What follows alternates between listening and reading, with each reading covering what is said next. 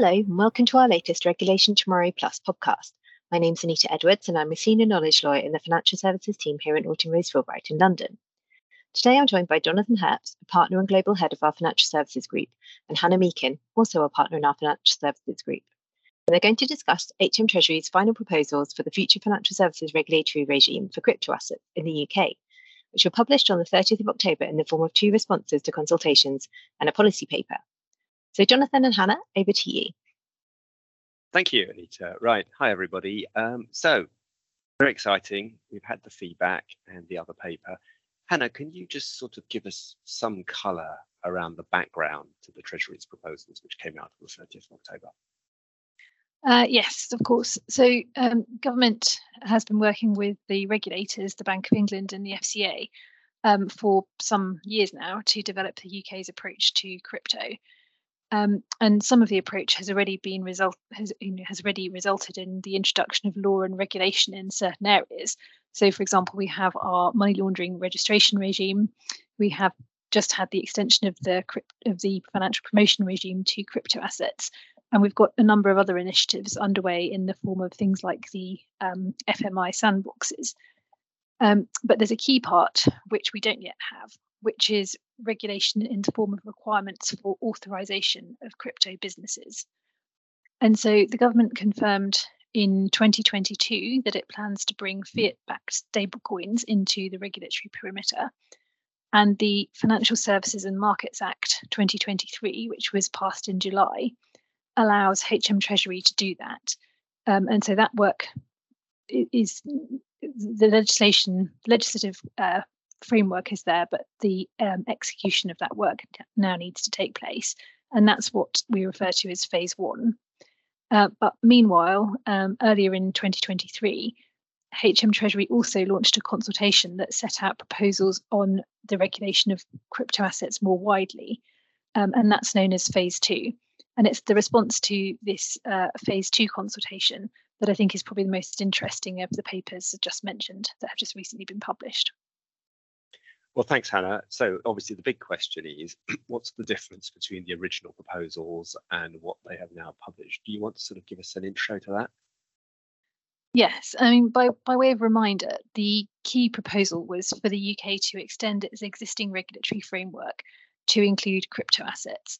So in other words, to extend the scope of the regulated activities order, which determines which activities, if you do them in relation to which types of assets, need to be regulated. So when is it that you actually need to be authorised in the UK? And this was, I guess, contrary to some other possible ideas that were out there. One of the suggestions was that retail trading and investment activity should be regulated as gambling rather than a financial service. That has been rejected. And there is also the approach that the UK is taking is also quite different to the European approach, which has been to develop a standalone piece of legislation for crypto assets in the form of MiCA. But the response to this paper really does confirm that the proposed UK plan remains in place. So Treasury has explained that most aspects of its proposals seem to be well received by the large majority of respondents. But there was a lot of constructive feedback and suggestions for improvements, which HM Treasury has taken on board, and both HM Treasury and the FCA will continue to build some of that feedback into their further development of the regime. So in terms of changes, I actually think it's probably more clarification of particular aspects than changes. But maybe one to pick out, which is obviously quite important, is the scope of which crypto assets we're talking about. So one of the things that's been clarified is that any crypto assets that were already treated as securities, so for example, security tokens, will continue to be treated in that way. But it's also interestingly said that the intention is that crypto assets that are not being used within financial markets or as akin to financial instruments shouldn't be captured. The intention is not to capture them through this extended regime. And in particular, it has mentioned non-fungible tokens, and that it doesn't intend to capture activities that relate to truly unique or non-fungible NFTs, where they're more akin to digital collectibles or artwork than they are to financial services. So I think it's really helpful to have those kind of clarifications around the intended scope. But I dare say there'll still be many cases where it's not quite as clear as that when you actually look at the legislation, although we don't actually have the draft legislation yet, so that remains to be seen. I think it's really interesting, that point, Hannah. We know from experience in the banking world with lending, that's been a great debate over the years about when does a loan become a tradable loan. I think we're going to have the same debate here about when does crypto asset of that type become a financial instrument. So it's useful, as you say, that they've clarified it. I don't think on the use cases it's necessarily going to be easy on occasion to work out the answer, but nevertheless the direction of travel is helpful. So on that theme, do you want to just quickly talk through which activities are going to be in scope, and importantly which they have not decided to bring within scope for the moment? Yeah, absolutely. So so going back to our kind of phase 1, phase 2, and then actually potential other phases in the future. Phase 1 is really looking at the issuance and custody of fiat-backed stablecoins. So that's what is intended to be regulated under phase 1. Then we've got phase 2, which is really activities that relate to other crypto assets, including other types of stablecoin, that essentially have a reasonable parallel to a regulated activity in the traditional financial services world. So you can kind of categorize these as issuance type activities, operating an exchange, intermediary services like dealing as principal or agent and arranging, operating a lending platform for crypto assets, and custody of crypto assets. So all of those activities in relation to the types of crypto assets that will be in scope will form part of phase 2.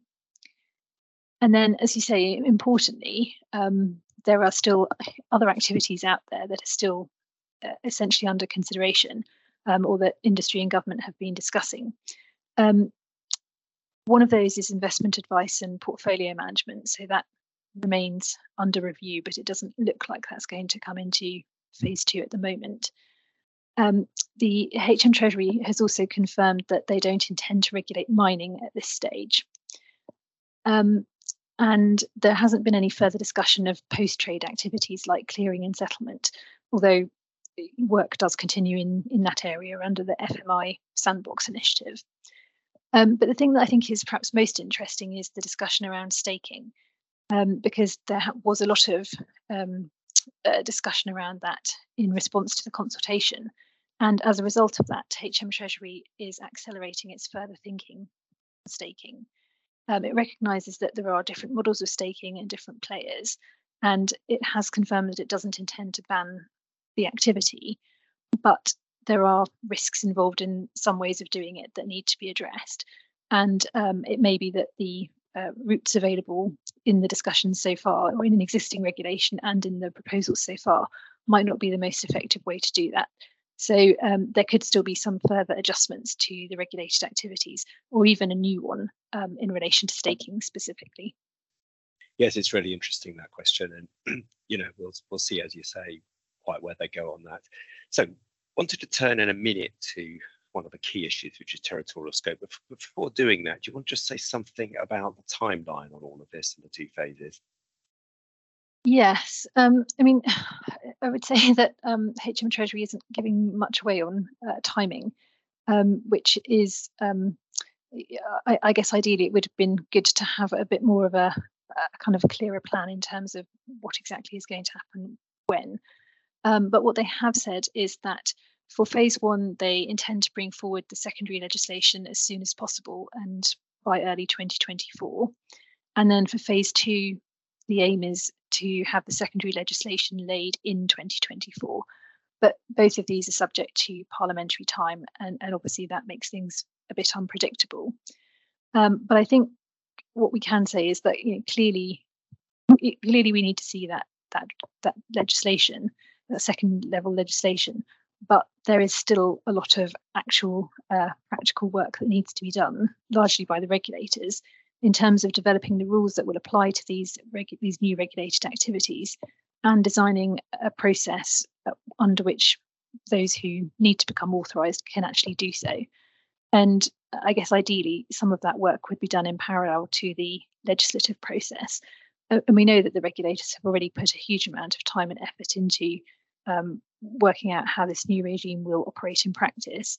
And I'm also pretty confident that they will continue to do that. And so hopefully things can progress as rapidly as possible. But I think unfortunately, we don't have kind of actual goalposts right now. And I think that's a really interesting point you make, Hannah, because this is a great example of the sort of new world we're in, where the FCA has a great deal of delegated power to design this regime. And it's interesting, just to take one example, the Treasury were lobbied very hard on the kind of professionals versus retail distinction in various places in the feedback. They say, yes, that point will be built into the regime. There will be proportionality. The devil's going to be in the detail as to what the FCA actually proposes. So I think effectively what you're saying is, the next 12 months or so will be filling in the gaps, of which there's going to be a great deal of work. And then we'll kind of see when actual implementation takes place, but presumably fairly shortly after that. And importantly, they're not talking about a substantial transitional regime, although there are one or two references to avoiding a cliff edge. So I think it's interesting to see how that's going to play out. So one of the other big issues, of course, is territorial scope and the fact that they continue to have the view there will be no overseas person exclusion. Do you want to just talk us through that, and then we can explore that a bit? Yes. So I agree that this is kind of one of the big questions, and in the paper that I think HM Treasury have tried to answer it, but it still remains a little unclear as to what it really means in practice. So territorial scope, in theory, remains unchanged from the original proposal, which was that if you're providing one of these new regulated crypto asset services, either in the UK or somewhere else, but to persons in the UK, then you would be within scope of the UK regime. And as you say, Jonathan, the HM Treasury seem to be adamant that the overseas person exclusion should not be extended to include these new the extended regulated activities in relation to crypto assets. But it does recognise that it may be appropriate to work towards some form of deference or equivalence type arrangements, whereby if you are subject to regulation in another jurisdiction, which I guess the UK has in some way considered to be equivalent to the UK standards, then I think the idea is that you wouldn't need to be regulated or to the same extent in the UK as well. But there's also a recognition that we don't have any of these equivalence arrangements yet, and it would take time to put them in place. And so there's a suggestion that it might be possible to, at least in relation to exchanges, to facilitate access to global liquidity pools operated in other countries where they meet international recommendations and standards for a limited kind of period of time until we have those other arrangements in place. And there's also a discussion about the possibility of overseas exchanges being able to have a branch in the UK and have that branch authorised without needing to set up a separate entity in the UK. But it does acknowledge that this part of it, the kind of the location requirement, is really for the FCA to determine. So I think there's quite a lot of further thinking and clarification that's going to be needed in this on this question of territoriality.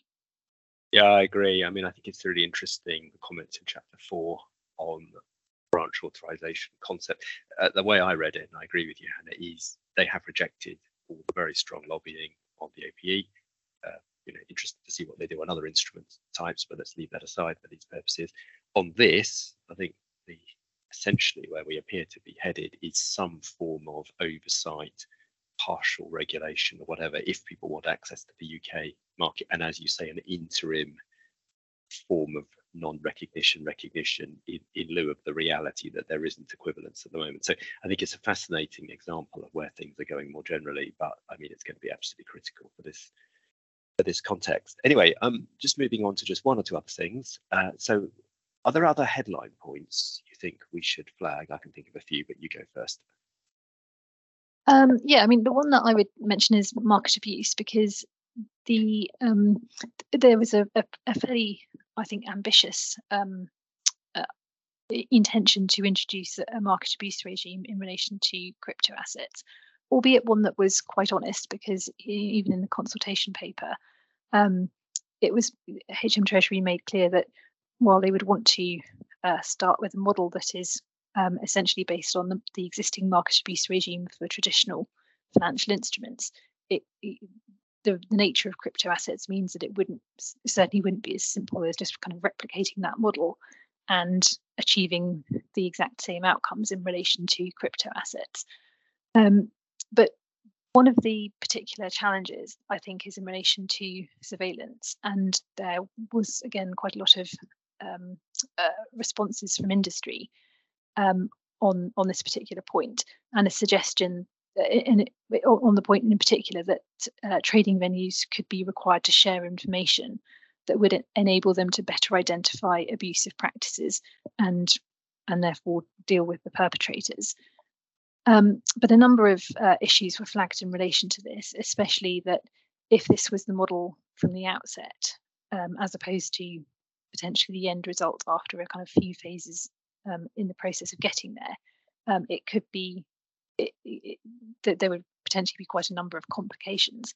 And so, given the complexity of the task, I think Treasury hasn't ruled out a form of phasing in, albeit that they've said that any kind of lighter touch requirements that they might start off with would be time limited.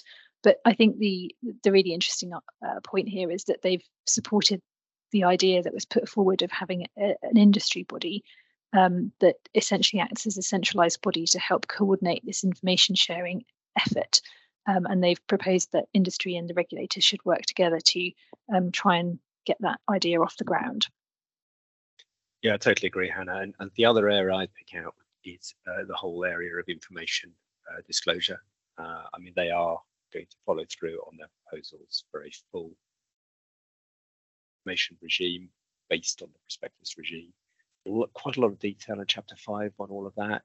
Again, the detail will be to follow, particularly on the distinction between wholesale versus retail offerings, quite the type of information.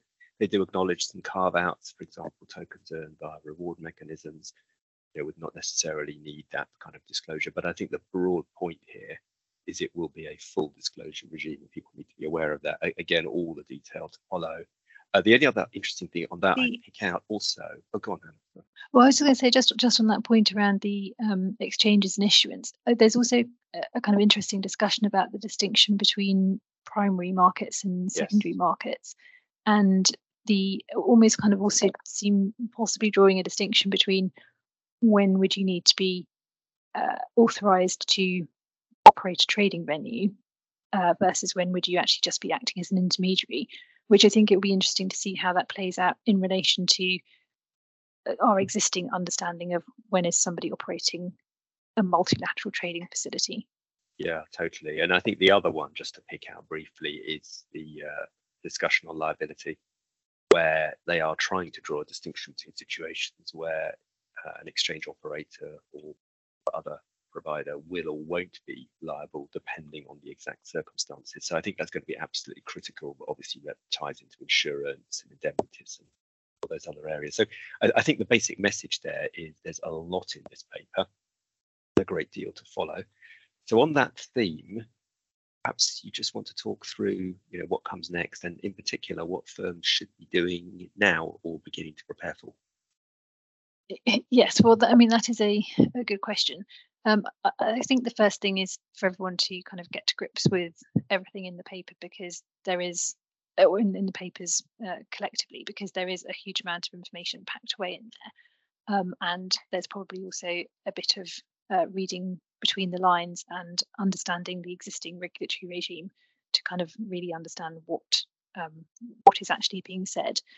And obviously then the next stage is to think about how these proposals really will impact on your business, And I think that's both current business, but also future business, because we are looking at, I guess we're looking at these authorization requirements actually taking effect at the earliest, the end of the 2024.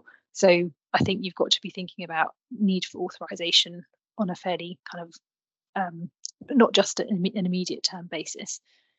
We're obviously hoping to see that draft legislation as soon as possible next year, and so it will be important to get to grips with that, because, as you said earlier, Jonathan, the devil is really in the detail. And then I think also making sure that you're as involved as possible in discussions that are ongoing. So whether that's with other market participants, whether it's with industry associations, or with the regulators who are obviously trying to shape what the rules that you'll need to comply with actually look like. I think that is a really important part of the process. And so I think as many interested voices that are involved in that would be helpful in terms of getting this regime working as well as it possibly can. And then I guess the real kind of thing is to be getting ready for authorization in due course. Authorization is obviously a big process in itself, but being authorized is also essentially kind of a whole new way of life, a whole new way of doing business. And so there's a lot to be thought about in that context. And in terms of kind of how we can help with all of that, where the Norton Rose Fulbright team is available for discussing any of those issues. But in particular, we have a new online tool called Crypto Navigator, which has a number of resources that can help with some of these areas. Yeah, thanks, Hannah. And one sort of parting message, perhaps, to back that up. I wouldn't wait. Let's put it like that. And one of the things that would be in the back of everybody's mind is, will this happen if there's a change of government next year, etc. I think it's pretty clear that this is very much the political consensus. These proposals, I don't think there's any suggestion that whichever party comes to power next year will change substantively. If anything, I think it would move in a slightly more draconian direction rather than what we have now. So I think the idea that one can just sort of sit and wait and ignore this, I think that's entirely wrong if one wants to have access to the UK market. So on that theme, thank you very much, everyone, for listening. We will be following up with a number of other podcasts, no doubt, on this due course, and other events. So thank you very much, everybody. And that's the end of our podcast.